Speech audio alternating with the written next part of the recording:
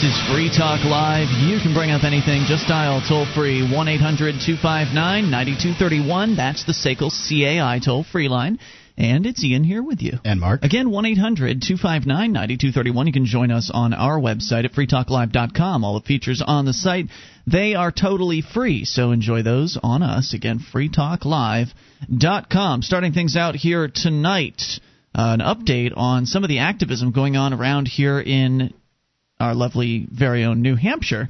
As you know, if you've been listening to the program, Mark and I both moved up here with our respective others a couple of years back as part of the Free State Project. The idea being to join as many liberty-loving activists as possible, all within the same geographical area, which was chosen, New Hampshire was chosen to be that geographical area. So it's been an amazing success so far, the Free State Project, with a lot of interesting things going on both inside and outside of the system. But unfortunately, we do run into some roadblocks occasionally, some speed bumps, and one of the Free Staters has been arrested recently. And this is not one of the Free Staters that is used to being arrested, not one of the ones that is trying, I guess, to get arrested. There are certain Free Staters that are here that are engaging in civil disobedience and non-cooperation. Getting arrested is a hobby for them. Dave Ridley from RidleyReport.com, for example, has been going around from place to place violating various different laws, all in succession, trying to see how many laws he can break before the government people actually arrest him for breaking one of them. So far, I think he's broken 4 or 5 laws in a row straight and in public, and they haven't done anything. What he's doing is he's picking the dumbest laws out there and breaking them. Well, no, I don't know about that. He's paid somebody less than minimum wage, and some people consider that pretty serious. Yeah, but he's not a real business. So he's essentially just giving money to a homeless person. You mean he's not a corporation or something like that? He doesn't have bricks and mortar. Doesn't have a location like that. And what he paid them for was a security outside of an outlaw marionette show. He was giving an illegal puppet show. Anyway, I was pointing out that there are people that do try to get arrested, but Bill, who is one of our callers, actually. We spoke with him recently about his nightmare that he was trying to, as he was trying to open up his restaurant, the nightmare of dealing with the bureaucracy in this little town that he lives in, a town of 3,000 people. It's not much bigger than the town that you live in, Mark. I mean, maybe twice the size, but still not a very big place. Nope. It was amazing hearing him tell the story to us about all of the roadblocks that were being put up for him simply because he wouldn't give his Social Security number to the Liquor Commission. So it's not like he was trying to open up doors to a business, to his restaurant, without going and getting the liquor permit. He was bowing down, and he was willing to jump through that hoop. He was just doing what we've been told all along that Social Security numbers are for, just for Social Security. Well, right, and he cited the Privacy Act, I believe, that essentially says, I think it's some sort of federal law that says that these state government people can't ask you for you. You don't have to give that number to them if they ask you for it, unless they have some sort of special federal government approval in order to do that. At least that's as I understood it. I don't have his email about the Privacy Act in front of me. He wrote a long letter to, I guess, the chief of police in the town that he lives. And so he has been arrested along with his wife. And we will give you the story here. We'll give you it from the perspective of the union leader, which, from what I have been told in the past, is supposedly a newspaper that's somewhat friendly toward the idea of liberty. But in this case, they really did quite a smear job on our listener, Bill. Here's how they wrote it up. Routine stop leads to arrest of armed man in body armor. A man wearing body armor who had 2 fully loaded guns tucked into his waistband was arrested early this morning, said police. William Walker, 39, of Grafton, was driving a Mazda pickup truck when he was pulled over, and apparently for a defective exhaust, according to police captain Richard Valenti. Walker allegedly was wearing a bullet-resistant vest under his clothing and had the loaded guns along with numerous fully loaded magazines concealed in his waistband. Valenti said the police report doesn't indicate why Walker was so heavily armed and wearing the protective vest. Well, what the hell does it matter? He wasn't out shooting anybody. He wasn't out committing any crimes.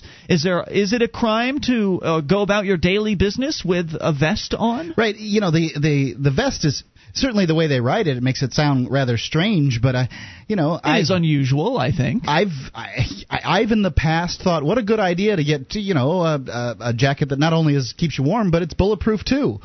I don't see why that's that big of a deal. If he'd have just been wearing the bulletproof body armor, that would have not been an issue. It might have been a little strange, but not an issue. It's the guns that are an issue, so why are they making the vest an issue? Right, yeah, they couldn't charge him with anything over the vest. It's just that he was wearing it, and so it makes him look like, a crazy or something like that, or a dangerous man. And Walker is charged with carrying a concealed weapon without a permit. Police also cited him for operating a motor vehicle after license suspension and misuse of plates. His passenger, Sharon Ankrum, 31, also of Grafton, was arrested for disorderly conduct. And we know that can be absolutely anything. That could be her getting upset about the fact they were arresting her husband. Likely. Yeah. She was also cited for operating a motor vehicle with a suspended registration as the owner of the pickup truck. So even though she wasn't actually operating the vehicle, she apparently was charged with operating it. That's, as I understand it, because I think he was driving. But she was allowing him to drive a vehicle with a expired registration? I guess. Police said they also found a gun under Ankrum's seat. Ankrum, they said, has a license to carry a concealed weapon. She was in district court for blah, blah, blah, blah, blah. So both are free on bail. Trials are set for December 9th. Now, some people are saying, Mark, that, and we haven't talked to Bill yet. I haven't heard his comments on this story. I don't know if he's listening tonight and wants to call in and tell the story. Certainly would be interested to hear it from his perspective. But I've heard rumors that some people are saying this might go to the Supreme Court. That this could turn into the New Hampshire Supreme Court. Yeah, that this could turn into a right to bear arms issue. It really is. And it should. It should, because the fact is, you can carry an unconcealed weapon, open carry a weapon here in the state of New Hampshire. However, not when you're sitting in a car. When you sit in a car, suddenly it's concealed because what? There's a big metal container around it. I don't know. Wait a minute. If I step into my house, if I step into a building, is the weapon concealed then? It wasn't concealed from Sharon Ankrum, who was sitting as his passenger. Mm-hmm. The weapon wouldn't be concealed from the people in the building if I was open carrying it. He was open carrying a weapon. That's all. It's legal here. But the fact that he was in a car, they're able to charge him with carrying concealed. That's bullcrap. Which is apparently a misdemeanor, though I'd heard it was a violation. I don't know. Maybe it's one or the other, actually. I was told that my couch in the yard situation that I'm kind of in conflict, unfortunately, with the government over, that they want to conflict with me over, the couch situation, I was told, could have been brought as a misdemeanor, but they were nice and they chose to bring it as a violation, which it won't really matter in the long run, because if I don't pay their fines, they could throw me in a jail cell or put a lien on my house. So I guess it really wouldn't matter either way. 1-800-259-9231, that is the number here, and this is yet another reason why the New Hampshire Free State Project is so important, because it's not... This is how your rights get eroded, little by little, bit by bit. You may not want to carry an open, a weapon unconcealed. I don't particularly either. However, I can't, because rights have been eroded. I'm a convicted felon, and I can't carry a weapon. I can't even own a weapon. My wife can't own a weapon. I can't be in a room with a weapon that somebody else owns. All those are felonies. Why? Because we've got big government, and this is all as recently as the 60s that they changed these things. Felons could own weapons prior to that. What's the big deal? And they didn't go around killing people? Right. Shouldn't I be able to own a weapon and protect my family? Yeah, you should. I mean, at least if the government wants to even pretend like it's adhering to its own set of rules, the Constitution, which makes it pretty darn clear that the right to bear arms shall not be infringed, and I'm pretty sure the New Hampshire Constitution is probably even better than the U.S. Constitution on the right to bear arms issue. But clearly, the Constitutions are no longer in effect because they're effectively ignored by these government people. The New Hampshire Free State Project... They're inconvenient for the government people. This is true. The Free State, well, because they'd like to get money out of you. They'd like to get obedience, and they'd like to extract money from you, and that's what this is all about, of course. It's not about protecting anybody.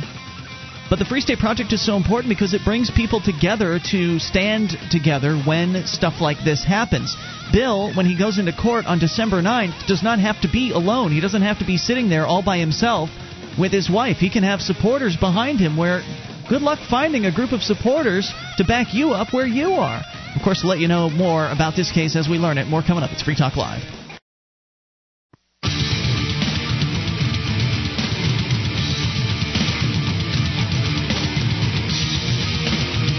This is Free Talk Live. You can bring up anything if you dial toll-free to 1-800-259-9231. That's the SACL CAI toll-free line, and it's Ian here with you. And Mark. Join us online at freetalklive.com. All the features are free, so enjoy those, including live streams. We've got a broadband version, a dial-up version, and a webcam version, all waiting for you for free.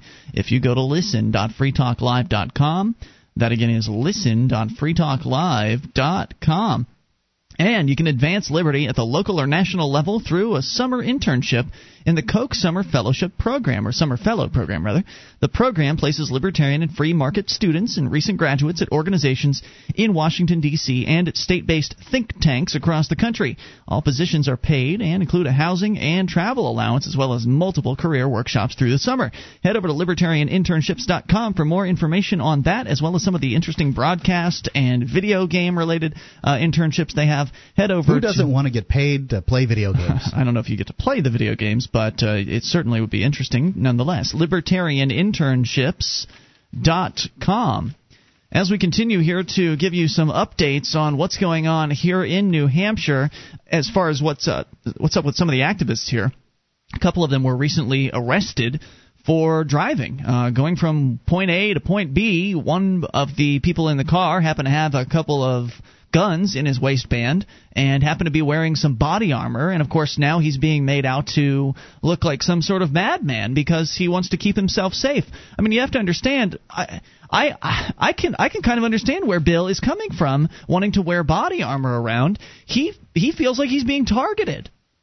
I mean, he has been targeted for running his business and for not completely bowing down to the state government people. He didn't give them his Social Security number, so they began to make trouble for him.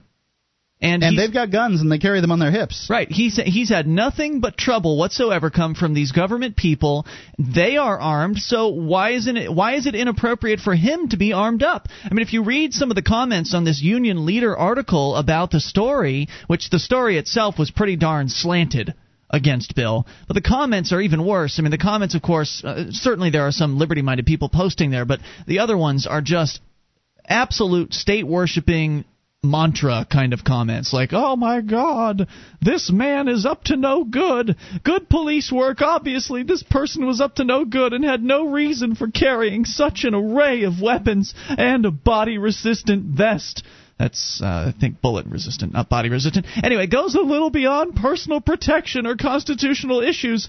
Again, good police work. Minor traffic violation may have prevented a major crime. And then another man says, this is where infringed meets stupid. This guy was up to no good. No normal law-abiding citizen drives around wearing an effing bulletproof vest and has dozens of rounds of ammunition. I don't care what part of the Constitution you want to quote. There must be the ability to look outside the box and see this guy was looking to get into a serious battle. Well, why didn't he shoot the cop? Yeah, that's an excellent question. If he's a crazed madman whom they're claiming, I mean, they're claiming that they stopped a major crime here. If he's a crazed madman, when the cop came up to the window, why didn't he pop him right in the eye? Yep. That's all you would have had to do. I mean, it wouldn't have been that hard. I mean, it just goes to show what these namby-pamby little hand-wringers are. They're idiots. So 1-800-259... Somebody's committed a crime when they've hurt someone. Wearing body armor, or, a bulletproof vest or whatever it is, I'm sorry, not a crime. Right. Is it carrying a weapon openly? Not a crime. Not around here, not in New Hampshire. Now, apparently carrying it in your car is. That's a whole other story, which is why I hope stupid. I hope that we'll hear that Bill is going to take this perhaps all the way. I don't know. That's rumor that's going around. I don't know if there's any truth to it, but maybe it'll go to the Supreme Court. And who knows, maybe the government's laws against concealed carry will be overturned, and then we'll be more like Vermont, where anybody who's anybody can, well, maybe they've still got the criminal restrictions. I believe that that's federal law that ex-convicts can't carry guns. Well, wherein everyone else who's not an ex-convict will be able to carry a weapon without having to ask the government's permission to do so. So this could turn out positive.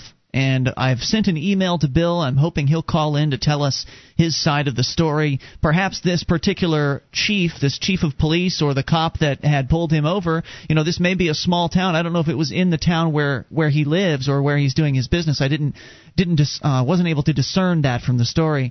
But if it was, then these are people he's already had dealings with, so they already know who he is. They know that he's a business owner in town. They know that he open carries. Yeah. And they know he has to drive himself around in a car because that's what everybody has to do. Right. And they know that it's a stupid law that if you're open carrying and you open carry in your car, that it's considered concealed because you have a big metal box around you. And as I recall from one of his emails, he was sort of expecting something like this to go down. So there you have it. And this sort of behavior on the part of the government people isn't going to stop until they know that they can't get away with it anymore. And the point at which that happens, I don't know, but we do need more activists to get here sooner rather than later so we can all help stand up for people like Bill and Kat Canning and some of the other non-cooperative disobedience out there. Again, I don't know if Bill is going to be fully non-cooperative on this. He may actually decide to lawyer up. As I understand it, there's one of the Free State Project members, Evan Knappen, is an attorney. And he's a real big gun rights guy, so it's possible that he might decide to jump on board with this and take this all the way. We shall see. No, I think that if you're going to, it's best to have a lawyer if you can get one. All right, 800-259-9231. Well, what about Kat Canning? Kat Canning is another activist up here in New Hampshire. She's the publisher of the New Hampshire Free Press, and she just got out of jail a little early, actually. She was sentenced to federal jail for 15 days, and they let her out a little early. And we've yet to actually hear from Kat as far as her thoughts on her experience in the government's prison system, because it was her first time there. People like Lauren Canario, some of the other activists around here, have been in multiple times. So it'll be interesting to hear what Kat has to say, and she has posted her article over at the New Hampshire Free Press at newhampshirefreepress.com, and I'd like to share it with you.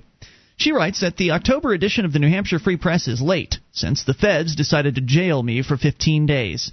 September 19th, my friend and fellow activist Lauren Canario was told that she could return to the federal courthouse in Concord to finally retrieve the video camera the feds stole from her a year earlier. Repeated attempts to retrieve her property had only resulted in repeated games of runaround. For this trip, Lauren had assurances from Federal Marshal Gary DiMartino that she would indeed get her camera back this time. Oh, you'll get the camera, lady. When Lauren arrived at the courthouse, no one was at the security gate, so she just walked in, setting off the metal detector. For this, she was ticketed for disorderly conduct, and she was also arrested. Now, by the way, since she's been ticketed for disorderly conduct, I'd only heard that was a rumor at this point, but it sounds like it's the case now. That means this is all probably going to happen again. Yeah, I can't imagine she's going to show up for that either. They're going to schedule her a trial for the disorderly conduct charge. She's not going to show up, most likely. And then they'll put a warrant out for her arrest. They'll bring her back. They'll drag her back into court. Here we go again. And they'll throw her back in. Anyway, she was arrested after she was ticketed. Back in April 2007, both Lauren and I were arrested while demonstrating inside the Keene IRS office. Another Free Stater, Dave Ridley from RidleyReport.com, was imprisoned by the feds at that time for handing out a leaflet in the Nashua IRS office. That's what sparked all of this, by the way. The fact that Dave Ridley did a silent protest. He walked into an IRS office and he handed out a couple of flyers to some of the employees there. He left one on the desk. We'll continue the story in moments. It's Free Talk Live. One of the bonuses you'll get as a Free Talk Live amplifier is access to our classic archives. For just $3 a month, you can become an amplifier, and you'll help us get on more radio stations and MP3 players. Get the details at amp.freetalklive.com. That's amp.freetalklive.com.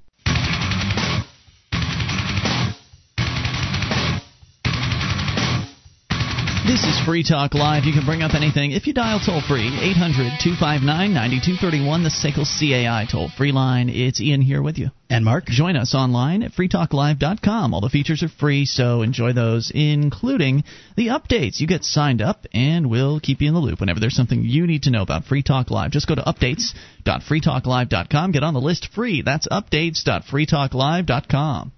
If you're trying to easily update the look of those old cabinets or that old set of drawers, InnerKnobs.com offers a wide variety of knobs and pulls for every taste and budget. Save 10% on your order by using code FTL at checkout. That's InterKnobs.com, INTERKNOBS.com. See their banner at freetalklive.com. You know, a friend of mine had some cabinets in the house she moved in, and she repainted them. There's, I guess, a special cabinet paint they have at Home Depot. That and and a new set of knobs, and you've got a whole new set of cabinets. Toll free 800-259-9231. We're telling the story of from Kat Canning's perspective of her recent arrest, detention, court trial, and what it was like being in jail for her for the very first time as a non-cooperative civil disobedience activist up here in New Hampshire. And she's telling sort of the backstory. And that is that all of this started because one man, Dave Ridley from RidleyReport.com, decided to go and hold a silent protest in the Nashua IRS office. He went in, he gave out a couple of flyers to the employees, left one on the front desk, and then silently left. And remember, he was calling the show at that time, Mark, telling us all about these things. They're completely peaceful, completely non-disruptive. Mm-hmm. In one case, there were two flyers in question. One he put on a desk. Another one was taken from his hand by an IRS employee. Yeah. He didn't get in trouble for that one because they accepted it. However, they got him for illegal handbills or some bullcrap for setting a flyer on someone's desk. And then they put him into prison for 4 days as a result of that, letting him out earlier than they had originally scheduled him to be let out. Well, while he was in jail, Lauren Canario and Kat Canning, two of the activists in the southwest area of New Hampshire, decided they were going to go and up the ante a little bit. They were going to go and do their own protest in a different IRS office to show support for Dave. And so if Dave had never been arrested, if they just let Dave alone, then Lauren and Kat never would have gone in and done the protest. But they did, and they were arrested on the spot there because they were apparently standing silently, or I guess Kat was sitting silently with a sign. Lauren was standing silently wearing a V mask in the IRS office. They weren't getting in anyone's way. They were just there. And so again, there really wasn't anyone to get in the way of. There was one person there, dealing with the IRS thieves. Yeah. Other than that. So they arrested them, then they cited them for disorderly conduct and disobeying orders, which, of course, neither Kat nor Lauren went to the court hearing on that, eventually meaning they were both arrested. We've told you in detail about what happened to Lauren, but here's Kat's story after she was arrested attempting to attend Lauren's trial. Kat was then arraigned. When asked for her plea, she told them, "I'm not guilty of working for an organization that tortures prisoners around the world. I'm not guilty of working for an organization that bombs innocent people. I'm not guilty of working for an organization that kicks down people's doors in the middle of the night, arresting or killing them over stupid things like drugs. I'm not guilty of hurting anyone. I'm not guilty, but a lot of the people in this room are." That's a real indictment. Yep, they set my trial for September 30th and ordered me held until trial. On the way to jail, as the handcuffs slipped off of me, no one seemed to notice. As soon as I arrived at Merritt, so if she was a dangerous woman, she could have done something to those cops. This isn't about protecting society. And it is really, honestly, not about protecting the government. This is about keeping up the show. This is just trying to get people that would stand up to the large, invasive state that we have, to put them down. They want to send a message and send them away. As soon as I arrived at the jail, a woman named Tucker started barking orders at me. When I didn't comply, she called in Corporal Saucier, and they threw me down to the cement floor.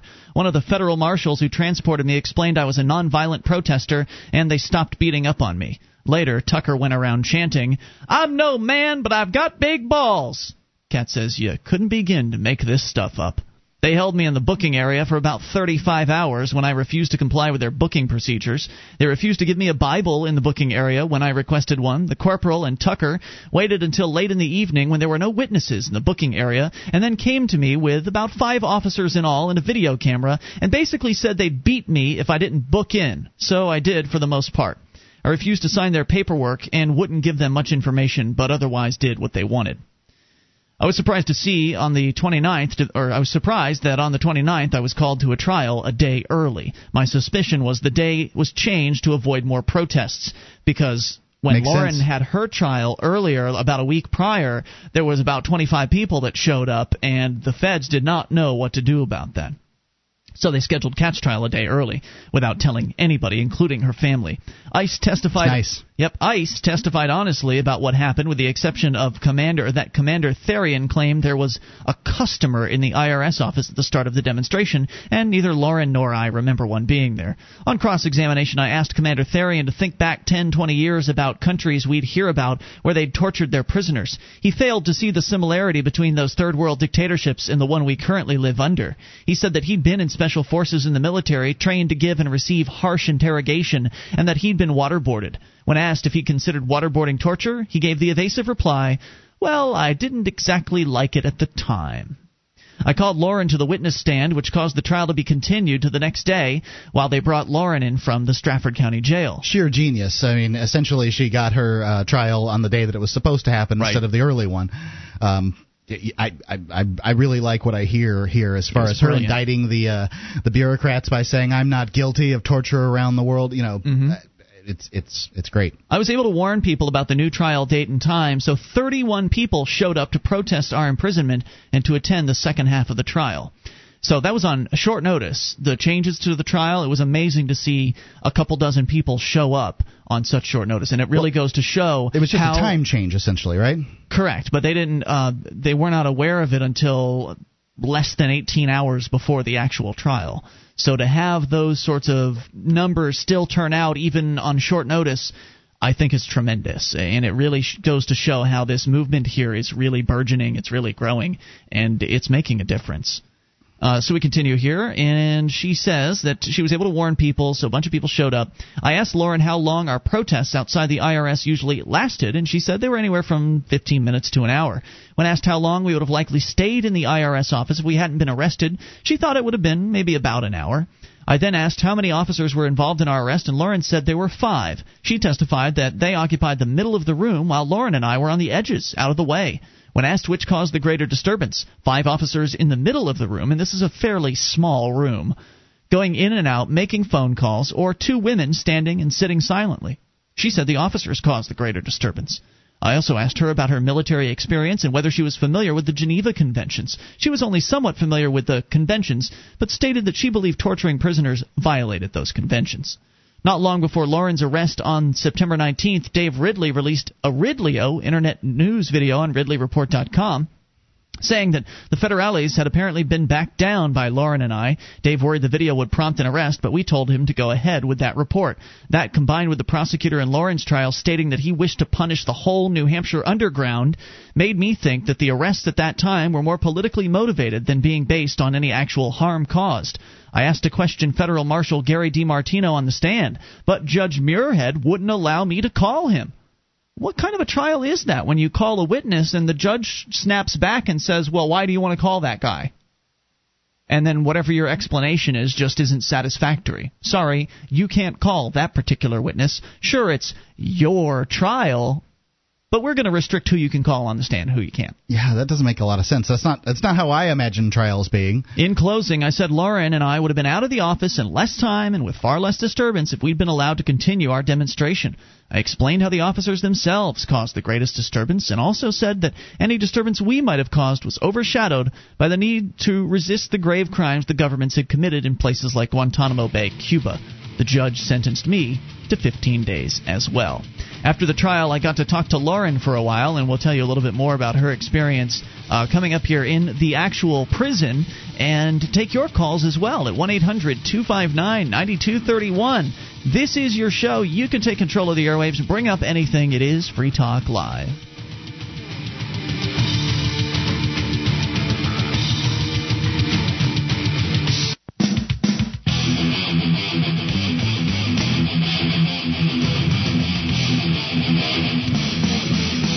This is Free Talk Live. You can bring up anything if you dial toll-free to 1-800-259-9231. That's the SACL CAI toll-free line. And it's Ian here with you. And Mark. Join us on our website at freetalklive.com. All the features are free, so enjoy those on us. And if you like the show and want to help support Free Talk Live, you can shop with us at amazon.freetalklive.com. Enter Amazon through that link, and Free Talk Live will get a percentage of your purchase. whatever it is you're buying. You can even be buying used items. Did you know Amazon has used items? I didn't for a long time. They do, and you can get those and anything else, whatever you buy, Free Talk Live gets a cut. If you start your shopping at amazon.freetalklive.com. And travel less and meet online. Try WebEx free. Go to WebEx.com, enter promo code 600, and start your free trial of WebEx. That's WebEx, WEBEX.com. Enter promo code 600. Start your free trial of WebEx today. As we continue here, we'll get to your phone calls in just a moment. A few more thoughts from Kat Canning at the New Hampshire Free Press. Her experience in dealing with the federal government as they imprisoned her for about 2 weeks of her life because she decided that she wasn't going to bow down to them. They wanted her to pay them money because she went into an IRS office and sat silently with a sign. They wanted her to give them like $125, and I think they doubled it to 200 something. After that, and they got very upset. They threw her in a cage because of it. And so she's telling us about her experiences generally in the courtroom and sort of what led up to going into the cage. And later on, if we have time, we'll tell you about what the cage was actually like. But after her trial, where they sentenced her to 15 days, she says she got to talk to her friend Lauren, who was also in jail at the time for a while, for the same thing, by the way, in case you're just tuning in. She had also been held in isolation since the 19th. This was for her refusal to cooperate in her own imprisonment. They were refusing to give her any of the mail that had been sent to her. Eventually, she was given one of her husband's letters, but the others were never given to her, even upon her release. She was then held an extra 2 days for her non-cooperation and wasn't released until October 6th. As I was leaving the federal courthouse, I saw my friends protesting on the street corner. 2 of them with video cameras came up to the van I was in, which upset the county sheriff greatly. He jumped out of the van, which was stopped at a traffic light, and yelled at them to get away from the van. Apparently, he thought they were trying to release me with their cameras. The issues this whole series of events brought up, from Dave Ridley's arrest to the imprisonment of Lauren and I, were numerous. Do we have the right to peaceably seek redress of grievances, as it says in the Constitution? That was the point of going into the IRS offices with flyers and with signs. That was the point of their protest. You know, you have the right to do it as long as you do it the way they say, according to their laws. And stand out there on that sidewalk way over there, and you can protest all you want. Where you don't make the least bit of difference. She asks, is it right for the government to steal people's money through taxation and use it for war and torture? I say no to these questions, and I'm glad that there are people like Lauren Canario and Dave Ridley who are willing to stand up to resist these abuses. Lauren's husband, Jim Johnson, asks, one man drives the train, another loads the car, and another man unloads the train, and another man locks a door. Another man stands by a valve, which leads to another man who fills a tank. And another man is ordered by another man to order the other man to open a valve. And another man carries bodies to a grave that another man has dug, and no man can be blamed. So where is Mike Therian, who is the head of the ICE department up here in the Northeast or in New Hampshire? He's the man who collects gypsies who ride the train. But Mike is different from the other men. Mike gets to choose who he collects. He's sworn an oath to a set of words that he does not understand and depends on politicians to tell him what to do. He is obedient to the state. Mike could choose to not arrest gypsies, but he has no moral code of his own. He serves the state, leaving politicians to bear the burden of his morality. And in what place could morality be better lost? 800-259-9231, and we saw this, you were there for Lauren's trial, so you saw this on display, where Lauren Canario called up these ICE guys, or I guess she cross-examined them. Anyway, she cross-examined these ICE guys while she was up there, and she basically got these guys to admit that, yes, they did swear an oath to the Constitution, but they couldn't tell you what the First Amendment said. No. So what does an oath mean if you don't even know what the document says that you've sworn an oath to? It means a hill of beans, if you ask me. Would love your thoughts at 1-800-259-9231. And then the judge, he didn't quote the First Amendment, but said you had the First Amendment right to protest. But the First Amendment says Congress shall make no law. This was a federal court. The only laws they enforce are the ones Congress made. Congress shall make no law, abridging your right to peaceably assemble. Let's go to your phone calls. Tim in the UK, across the pond. You're on Free Talk Live. Hello, Tim. Hi. Hey, what's on your mind tonight? I was wondering, I've been looking for USA radio stations, and yours seems more honest than most. You're probably right about that. Most U.S. talk radio is either lefty liberal stuff or ultra-right conservative stuff. You have honest radio over there in England? They don't have much talk radio not there. Really. Yeah, okay. What they've got is the BBC, and there's really not much else in the realm of talk, right? Right. Well, I'm working for a group called Anonymous. Okay. And we wear V-masks. Excellent. When we protest the Scientology movement. Oh, yeah, I heard about that. I remember seeing the original videos that were posted up on YouTube I think it was over the summer, announcing the coming anonymous protests to Scientology. Do you want to give us a summary as to why you're doing this? Well, Scientology isn't really a religion at all. It's a mad cult that hide and lie about the fact that they're really a space cooties cult, and they con thousands upon thousands of dollars out of all their adherents until they've got them so sold and brainwashed that they'll sign up for the Sea Org on a billion-year contract. It's an amazing, it really is a brainwashing cult. All of the evidence is there to support that. And I think one of the reasons why you have to be anonymous when you're protesting these people is because they're very litigious. If you were to stand up and be known in your protests against Scientology, there's a good chance they would sick their lawyers on you to try to get you, to try to scare you into submission. Isn't that the case? That's very much the case. We all hide our websites behind who is protection and stuff to keep their secret Gestapo police away from our homes. So what are some of the protests you guys are doing? I mean, can you describe one of them that you've participated in? What was it like? Well, we meet up somewhere near an org. A what? We put V-masks on as close to the org as possible because obviously the police don't like people walking around in V-masks in groups of 100. Right. Yeah, that probably disturbs them a little. And we basically inform the public to such a point now we think we've pretty much destroyed their credibility in the public eye. I missed one point. You said you gather near an org. Is that one of the? They have their designated buildings they like to call churches. I see. But we've got evidence and documents that they actually made it into a church as part of a con trick. A what? A confidence trick.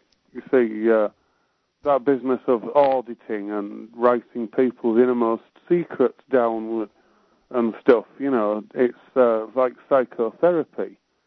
And obviously it's fatally flawed psychotherapy that would never get a license. So they made themselves into a church. Right. So what you're saying is that these folks have this bizarro brainwashing technique that they use, and in order to subvert... hold the cans, as they call it, which is like an electrical connection to their e-meter. Right. This is a hokey machine that they ask you to go and step up and put your hands on, and then it reads some bunkum readout. Right, it reads a bunkum readout, and then they say, well, you've got this, you've got all these problems, these thetans or whatever they're called, and that you have to. An old lie detector. You have to pay them in order to release the thetans from you, or so. That's essentially what's going on. It's a bunch of crackpottery nonsense. More to it than that. You see, the e-meter delivers an electrical charge during audit.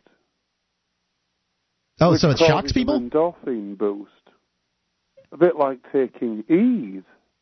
Interesting. I wish we had more time to discuss it. I thank you for the call tonight, and I appreciate hearing from you. If people want to go and look into that, I'm sure if they Google anonymous Scientology protest, they'll probably find out more about it, perhaps how they can get involved if they think it's that important. I don't know if it really is. I mean, there's a lot of stuff out there. That was what I was going to ask if you hadn't shoot him away. Was just sort of kind of hard to understand. Understood. Why this particular religion? I'd say Scientology probably bilks more people. Bilks its adherents out of more money than the average denomination of Christianity does.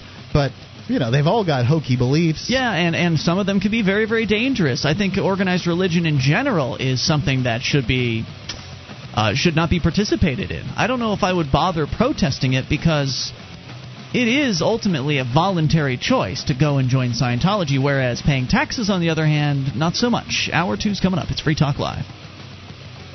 You ever have one of those days where everything goes right? First, I get the best parking space at work. Tonight, I have a date with the very lovely Rachel. And today, I gave a killer presentation in Sydney, finalized a contract in London, and demoed our new product in Boston. Online from my desk with WebEx. WebEx lets me take meetings and give presentations from my desk. I just talk to clients on the phone, and they watch what's happening on my desktop from their desktop. So I can travel the world and still be here for my date tonight with Rachel. Travel less, meet online. Go to Webex.com and try Webex free. Just click the radio graphic and enter promo code 600 to get a free trial and a free webcam, too. Remember that code, 600, to qualify for the free webcam. Webex, now part of Cisco and used by more than 5.5 million people every month. Give it a try, free. Go to Webex.com and enter the promo code 600. Webex.com. Free webcams available while supplies last. Terms and restrictions apply. See website for details. This is Free Talk Live. You can bring up anything if you dial toll-free to 1-800-259-9231. That is the SACL CAI toll-free line, and it's Ian here with you. And Mark. You can join us on our website at freetalklive.com. All the features on the site are totally free, so enjoy those on us. Again, freetalklive.com. And we want to invite you, by the way, to the New Hampshire Liberty Forum. freestateproject.org/Liberty Forum is where you want to go to get signed up at the early bird price. It's available now, and I think they'll probably keep this price until they announce one of the first usually they change the price after they announce one of the first big keynote speakers, so none of the biggest speakers have been announced quite yet, so get in while you still can, because it's going to be good. I've heard some rumors about who these keynotes might be. Probably going to be pretty exciting. freestateproject.org/Liberty Forum. Use this discount code 2009FTL. It's all one word, 2009FTL, and get a 10% discount off the already low $199 early bird pricing. Of course, that doesn't include your travel expenses or hotel or anything like that. It's just for the conference, and it's a really great opportunity to network with not only liberty-oriented luminaries like John Taylor Gatto, Angela Keaton, Mark Stevens, Will Buchanan, Anthony Gregory, and Adam Kokesh, and more, but also hundreds of liberty-oriented people are going to be in attendance, many of them already living here in New Hampshire as part of the Free State Project, many of them considering moving to New Hampshire. It's one of the, I think, best liberty networking opportunities all year long. It's one of the biggest conventions focusing on liberty that you'll probably ever attend, and if you like liberty, you should come out and join us, because we're going to be broadcasting live the entire thing. It's a lot of fun. freestateproject.org/Liberty Forum. Last hour we were actually updating you on some of the, I guess, legal cases, for lack of a better term, than of some of the Free Staters that have moved up here and unfortunately have been targeted by various elements of the government. We've seen the federal government targeting people for things like handing out flyers. And just recently another man was targeted because he had a gun in his belt while he was driving. So nobody's in a state where open carry is legal. Right. These are not this is nothing that threatens anyone. It's nothing dangerous or anything like that. It's just that certain entities don't like the idea that their power is being threatened. They don't like the idea that these folks are coming here and they're not bowing down completely to their so-called authority. And what we really need to solve this problem is more non-cooperation, in my opinion. I know, Mark, you'll point out that there's a lot of good political activism going on. So if you're not ready to take the steps into the world of non-cooperation or civil disobedience, there's a lot that you can do here. In fact, there's far more, I would say, in the realm of the political than there is in the realm of civil disobedience. Heck of a lot more happening here, and as far as politics, liberty in politics than any other place. So get here and get active and get with whatever it is you feel comfortable. Because obviously not everybody wants to end up inside a prison cell, but Kat Canning from the New Hampshire Free Press recently was there for her very first time. She is a civilly disobedient activist, a non-cooperative, and she was arrested for failure to obey, which basically means she was in an IRS office, silently sitting in a chair, holding a sign that said, "Taxes support torture." When she was ordered to leave, she didn't, because she wasn't bothering anybody. And then they threw her in jail for it, for almost 2 weeks. So here's her experience. Being stuck in jail for 2 weeks, this according to the New Hampshire Free Press, I thought I might as well report on prison conditions inside New Hampshire, or in a New Hampshire jail from the inside. Merrimack County Jail officials ignored my request for an interview, so I mostly have information from other prisoners. Approximately 80% of the people imprisoned in Merrimack County Jail are there because of drug problems, and she says I am including alcohol in this. Official reasons for arrest are varied from driving under the influence to theft to violence, but all of them stem from the drug problem. The jail offers AA meetings and drug counseling, but recidivism rates remain extremely high. I spoke with one young woman who is 18. She referred to herself as a junkie. Her story and demeanor made it clear that she would do almost anything to get her drugs. I asked her what her life would be like if drugs were legal, and that if she could go to the local pharmacy and pick up her drugs. The idea appeared surprising to her. But on reflection, she said she wouldn't have to be sneaking around doing illegal acts to get her fix. In countries where drugs have been decriminalized and drug addiction treated as a health problem rather than a crime, the crime rate has dropped significantly. According to the group Law Enforcement Against Prohibition, their website, leap.cc, by the way, that's leap.cc, Leap says there's a strong argument that prohibition has caused or created many of the problems associated with the use or misuse of drugs.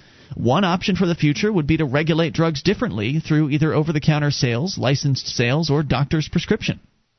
I talked, says Kat, to various women imprisoned at Merrimack County Jail about violence against the prisoners in the jail. From what they said and from what I saw, physical violence done by guards, such as when the guards threw me to the cement, was not common. Rape by guards in the jail was also not common, according to the women, but in Manchester's Valley Street Jail it happened quite a bit. I was surprised on being released to have an email from a group wishing to expose the prisoner abuse in Valley Street Jail. The group's website is valleystreetjail.com, and here are some of the abuses discussed on the site.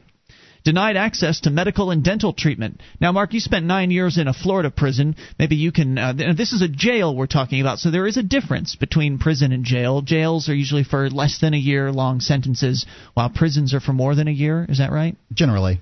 So that's not true in every state and every case, certainly. So, I mean, if you have any comparisons you want to make to some of these observations about the Valley Street Jail, would love to hear it. Well, I think that it's an issue of degrees. I mean, did I ever see inmates denied medical treatment? Sure I did.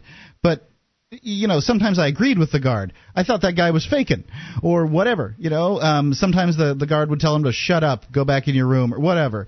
And certainly they'd get an opportunity within the next 24 hours to go. Sometimes people die when they don't get medical treatment within 24 hours, though. So it's an issue of degrees. Requests to see the nurse, doctors, and dentists are almost always denied. No accessible grievance system in place. Medical treatment in the jail is a privilege and not a right. On one occasion, a female inmate... That's certainly not the case in the Florida prison system. On one occasion, a female inmate slipped and fell in the shower, broke her wrist, and was given ice and was told to calm down. Oh, God. To this day, she still has not been treated. This is a normal occurrence at the they're saying the HCDOC, I guess Hillsborough County Department of Corrections. If you complain about injuries, pain, etc., most of the time you're punished in one way or another, like being locked down, loss of privileges, or being put into administrative segregation. Denied access to all medications. All inmates who are previously taking life-sustaining medications are almost always denied access to their much-needed medications, especially psychiatric drugs for bipolar, depression, and schizophrenic disorders. And this is horrifying. Yeah, and most other physical diagnoses, such as thyroid diseases, AIDS, and many more. This crap should not be going on in America. If you're lucky enough to see medical, you might get Tylenol at best. Denial of grievance forms and or appeals. This facility thinks the written grievance and appeal system is a privilege and not a right. Therefore, grievance forms are very hard to obtain, and many times are never even submitted, lost, or ripped up right in front of the inmate. Again, a violation of federal law and the inmate's due process rights, as this is the only avenue the inmates have to the court system. With the Inmate Reform Act of 1995, this makes civil rights violations very hard to litigate and prove, leaving the inmate helpless and at the total mercy of the guards. Torture. Doris Sambria is a former correctional officer that reported the abuse and torture of a female inmate. This case is still pending. Doris Sambria versus Hillsborough County Department of Corrections. How long will this be allowed to go on? Well, this is not an isolated case, as there have been many others. Just this week, this was written in September of 2008, they tied a female inmate up to the restraint chair naked, otherwise known as the devil's chair. This woman thinks she's on fire, so she removes her clothing on a regular basis. After her arms and legs were restrained, the guards proceeded to mace her in front of the other inmates until she agreed to stop screaming. If this isn't torture, I'm not sure what is. And it's so normal now that they don't even try to hide it, as they did this in front of the other female inmates. This violates federal and state laws as well as international treaties. Right, what's the point in macing somebody who's tied up to a chair? Really, what's the point in it? Punishment. That's all it is. It doesn't, the macing makes sense if somebody's violent or dangerous, but what's the point in making some noise? By the way, they would do this at the prison I was at, too. They torture people? Well, they would mace them for no real good reason.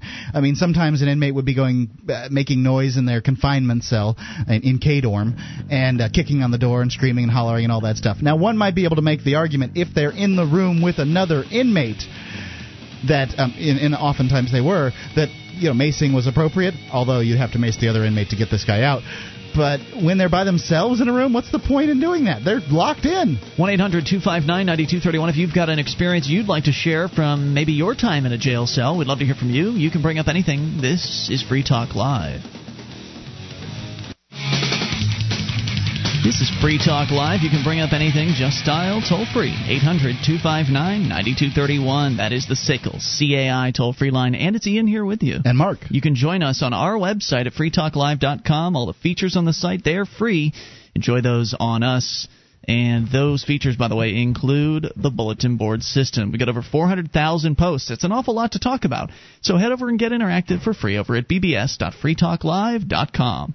John Plaster talks about snipers, sniper history, and sniper training. Mark Hatmaker tells all about grappling, martial arts, and his grueling workouts at PaladinPodcast.com. PaladinPodcast.com is a service of Paladin Press. You can browse over 900 books and DVDs on topics such as personal and financial freedom, Second Amendment issues, military history, self-defense, and more. Remember, it's PaladinPodcast.com.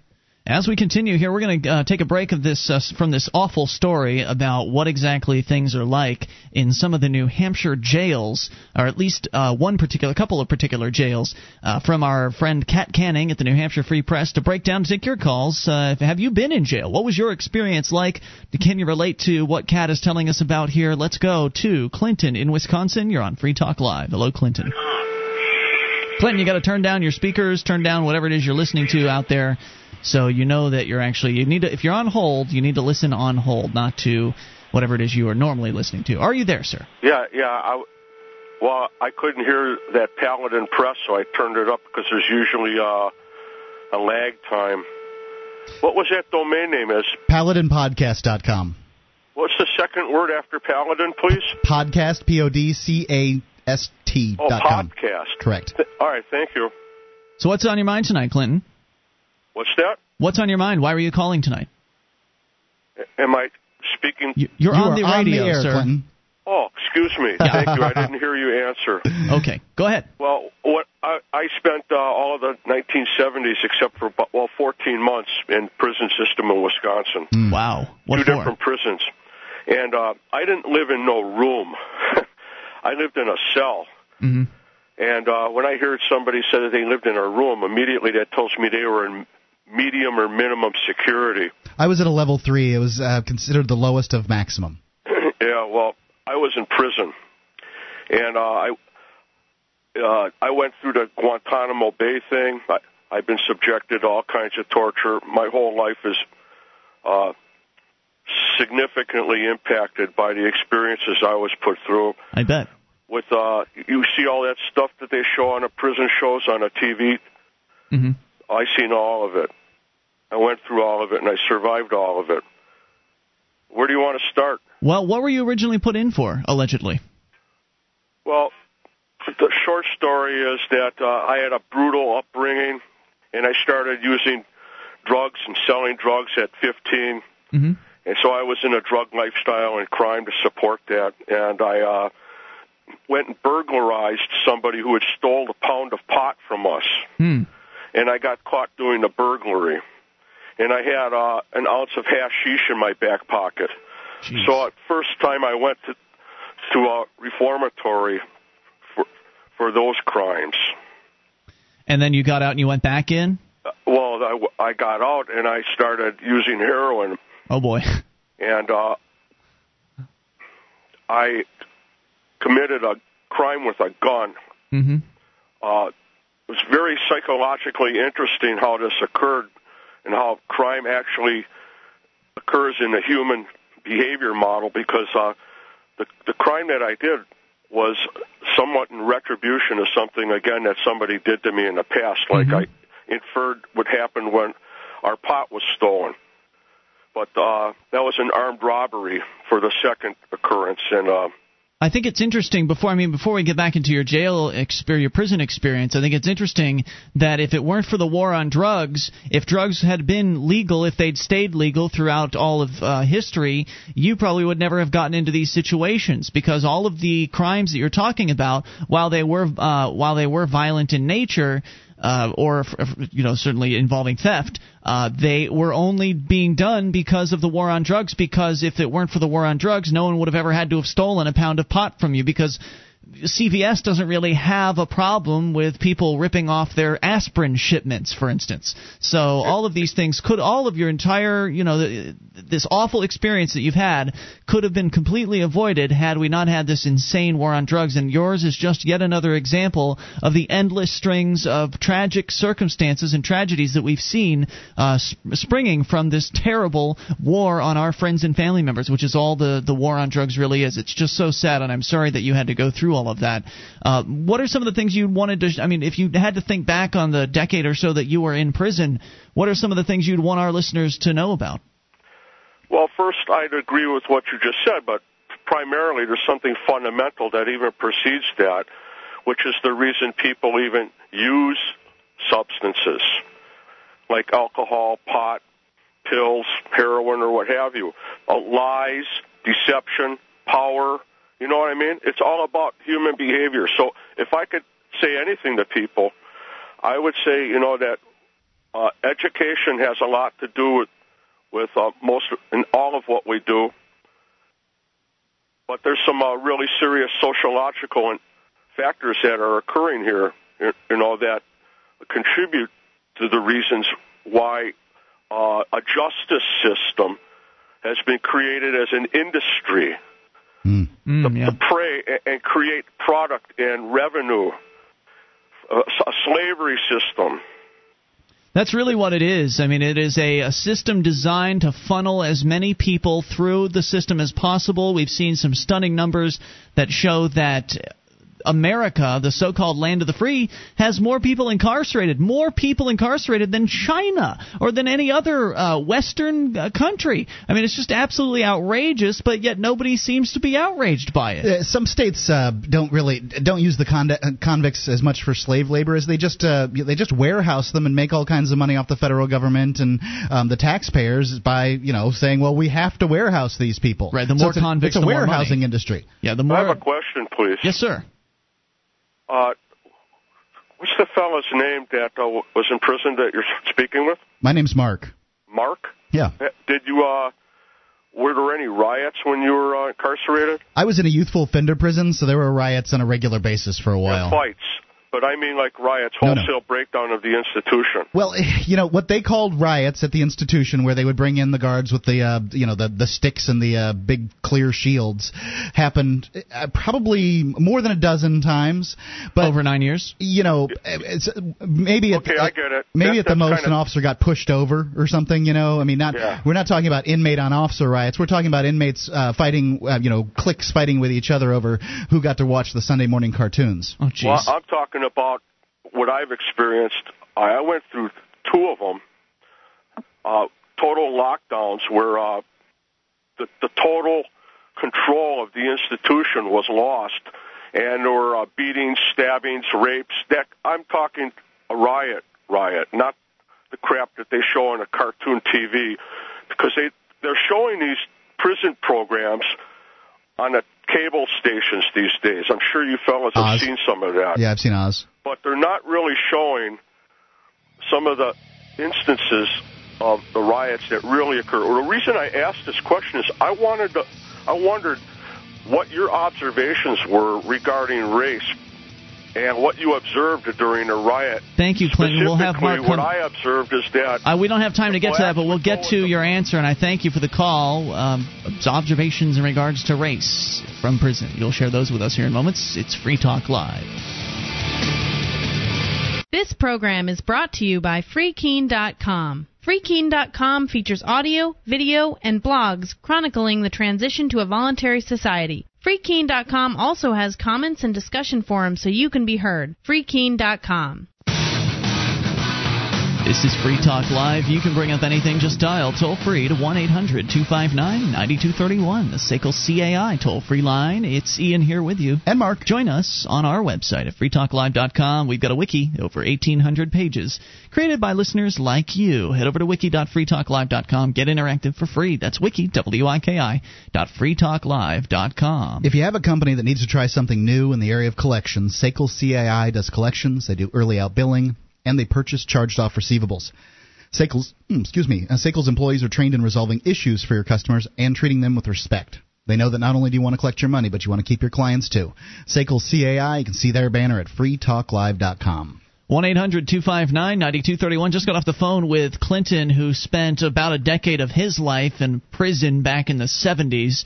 And he was asking you, Mark, as another man who spent nearly a decade of your life in behind bars or in a cage, as to what your experience was like with race as far as in the midst of riots. And what I think he was getting at there was the idea that we've seen in the big government, the rest of the government outside of just the prison system, but government in general, that what it likes to do is pit interest groups against one another. Mm-hmm. And I imagine you had a similar experience when you were in prison, in that there were these different cliques, which are probably divided on race lines, and they pitted against one another, and right? Individually divided, because the prison I was at was it was 4 blacks to 1 white, and some of those whites were Cubans. Mm-hmm. So, dividing along racial lines for whites and Cubans certainly made some sense, but the blacks would then divide into sub areas of geographically. I met maybe 1 or 2 people that I ever knew in the free world in prison. And, I didn't know them very well and didn't care very much for them. Mm-hmm. However, some of these guys, they're in some of the poorer income areas, they're sweeping up whole blocks. I mean, these guys, a lot of them knew each other, so it makes sense that they would, hang out together. But it would have been a really bad idea for any of the other racial groups to decide, I'm going to fight the black people in the prison I was in, because it was 4-1, 5-1 sometimes, 6-1 sometimes. It wouldn't have made any sense at all. So that generally didn't happen. There was some kind of they divided into groups. There was some people had more enmity against other groups than others. I hung out mostly with white guys and that kind of thing. But however, I had some black roommates, and I got to pick my roommates because of my job and that kind of thing. I managed to move up in sort of the ranking system there, and I was able to pick my roommates, and sometimes I picked black guys because the guy we're talking about individually was a really good guy. I mean, there was no. I tried not to make those distinctions. I did make those distinctions, but I'm better at making those distinctions now. My best friend in the world's black, so that's good. 800-259-9231. That as we continue here, the Muslim Monarchist is on the line in California. What's on your mind tonight? Hey, what's up, guys? I wanted to give you an update about my traffic citation. Can you give us a recap real quick? Yeah, I got a speeding ticket in a county that's like a 2-hour drive away from me, and then when I tried to pay the ticket, they wouldn't let me, and then when I tried to find out about the court date, they said they didn't have a traffic court, and that I should just call in every 2 weeks and wait for the officer to file the citation, and he has about a year to do it. Sweet. So after sort of their utter incompetence, I felt a little more comfortable writing in a letter where I pretty much said, I explained my experience so far, and I wasn't really being confrontational. I was kind of playing stupid. Mm-hmm. And I basically asked, if I don't have this money and I can't appear in court, what am I supposed to do, right?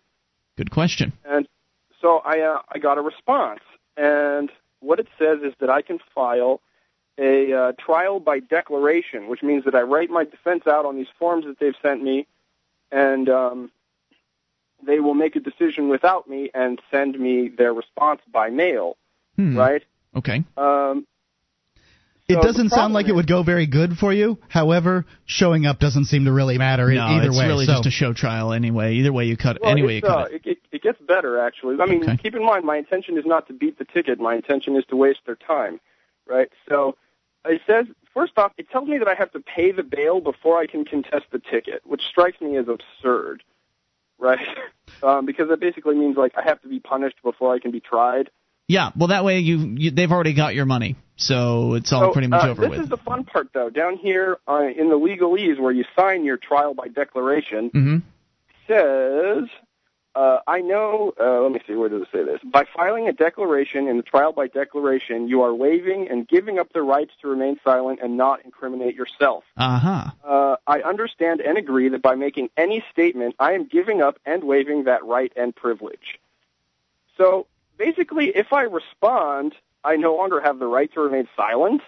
That's what it sounds like, yeah.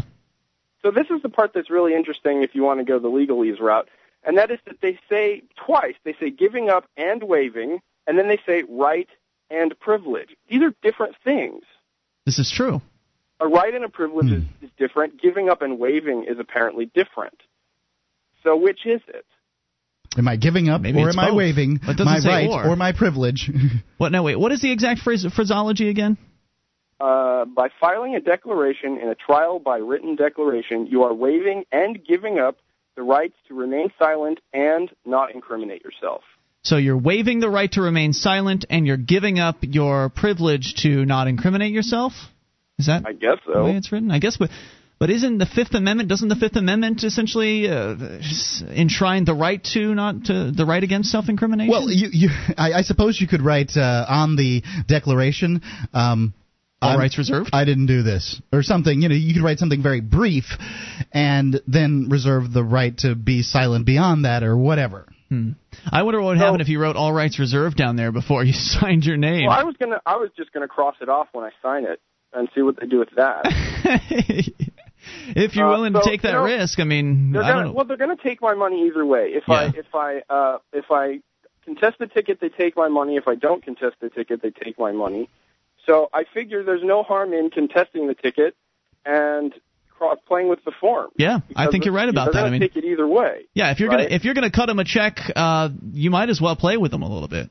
So here's you guys mentioned the legal definition of terrorism. Yeah. And so I went ahead and I looked it up, and this is actually, it's defined in the U.S. Code of Federal Regulations, and it says, the use of force or violence against persons or property to intimidate or coerce a government or a civilian population or any segment thereof in the furtherance of a political or social objective. So I'm going to include a check for this, cross out the parts I don't like, and basically write them a letter that says that they are using or threatening the use of force or violence against me to further their social objective. This is true. And so if they're willing to admit that this fulfills their definition of terrorism, I'm willing to pay their bail. I love it. I think it's a great idea. And you're absolutely right. I mean, what governments do is terrorism. I mean, that's how they rule. They rule by terror. They absolutely do. I was posting something on a BBS recently, just for fun. It was kind of meant to screw with some bureaucrats out there. And my wife happened to be in the room and look, and she's like, "Don't do that." Like, why? Yeah. Well, you don't need them paying attention to you. She's scared. She's scared, sure. They have terrorized her. That's the way my parents have responded also. When I talk to them about the citation, they're just like waiting for me to pay it because they're terrified, right? Mm-hmm. So, in any way, a long story short, I feel like I'm succeeding because this form was obviously filled out by a real person with a real pen. So I'm obviously wasting somebody's time. Congratulations, pal. Well, so if they're going to waste your time and force you to spend all this money, you might as well waste some of their time back. It makes sense. I think it's been an interesting case so far, and I wish you good luck. Will you let us know what happens? I will. Thanks, Muslim non-anarchist. Appreciate hearing from you. 800-259-9231. We need people like him here in New Hampshire so he doesn't have to go about this alone. So you can have other people that you could consult with. You can, post your – I mean, you can do this anyway because it's the Internet, but better when they're actually close by and you can actually go and meet up with them and they can actually come to whatever trial you might be having or whatever they're calling a trial. And for many of them, this is just their kind of hobby. 1-800-259-9231 is the number. You can bring up anything. We'll go back to the realm of the prison cell, and we'll tell you a little bit more about what it's like to be in jail up here in a few of the jails here in New Hampshire. And take your calls as well about whatever you want. You can dial in toll-free, 800-259-9231. This is Free Talk Live.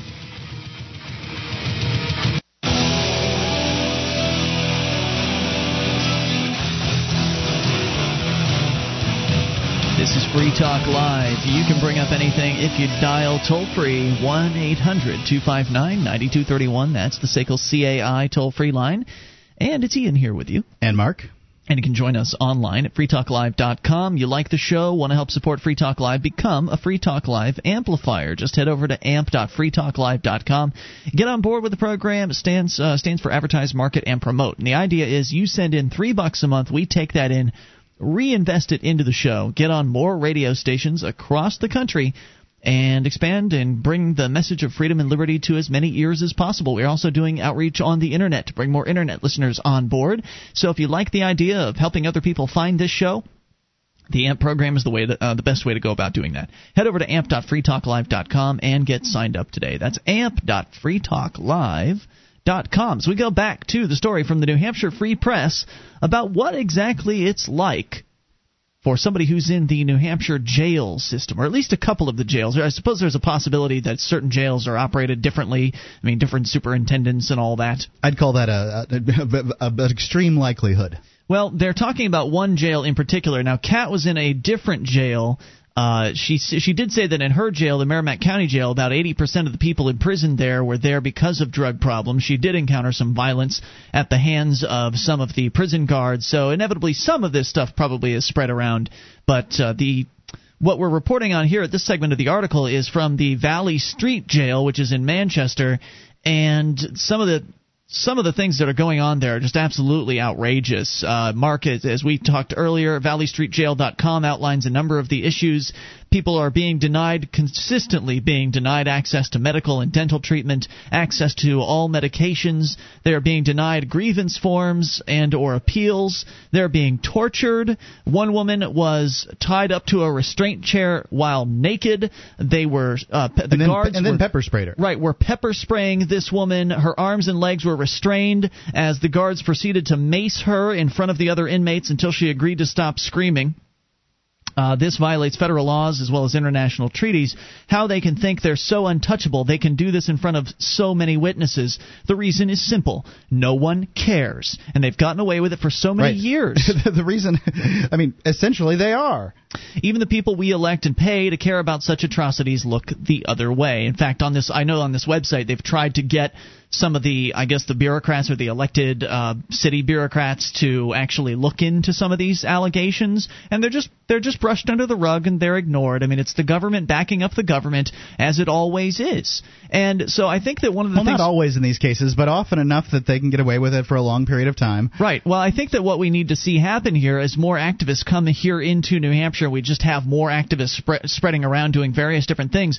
I hope that we'll see some activists really take up the mantle of treatment of prisoners. Be the people that care about these guys, because this is a reality. When you get thrown in a prison cell, for the most part, wherever you are, you're lucky if mom comes and sees you in prison. You really get to find out who your friends are. You're lucky if people write you letters, And so it's easy to be forgotten about, and many of these people have been forgotten about. And so if they're being tortured and they're being mistreated, they have no one they can tell about it. They have no one they can confide in, no one they can trust, no one who would know what to do even if they were told about what was going on. So I think what we need to see is more people watching what's going on in the so-called justice system. And I don't just mean in the prison cells, and I don't know how that one could go about doing that, because these prisons won't let people in with cameras. Apparently, from what Kat says, the Monadnock prison, which is around where we live, will let people in with cameras, but some of these other ones won't. So I don't know how you'd go about doing that. I guess you'd have to do like a civil disobedience thing where you basically tell the prison, look, I want to come in and record what your prison is like as a member of the media, and if you want to stop me, you're going to have to throw me in a prison cell, sort of like how Dave Ridley from RidleyReport.com did with the ban on panning cameras in courtrooms. But I think we should have people going into these courts on a more regular basis and sitting in even on cases where we don't know the people. I mean, right now we only have enough activists to really respond when they attack one of our other activist friends. But I think it'd be great if we could have people going in. I remember, Mark, when we lived down in Florida, there was this group of busybodies, and I forget what the name of their group was, but essentially they'd all wear the same color shirt. They had their little, custom-made shirts they'd wear, and they'd go into courtrooms, and their purpose was to encourage the judges to give harsher sentences. Stop. To encourage. Stop.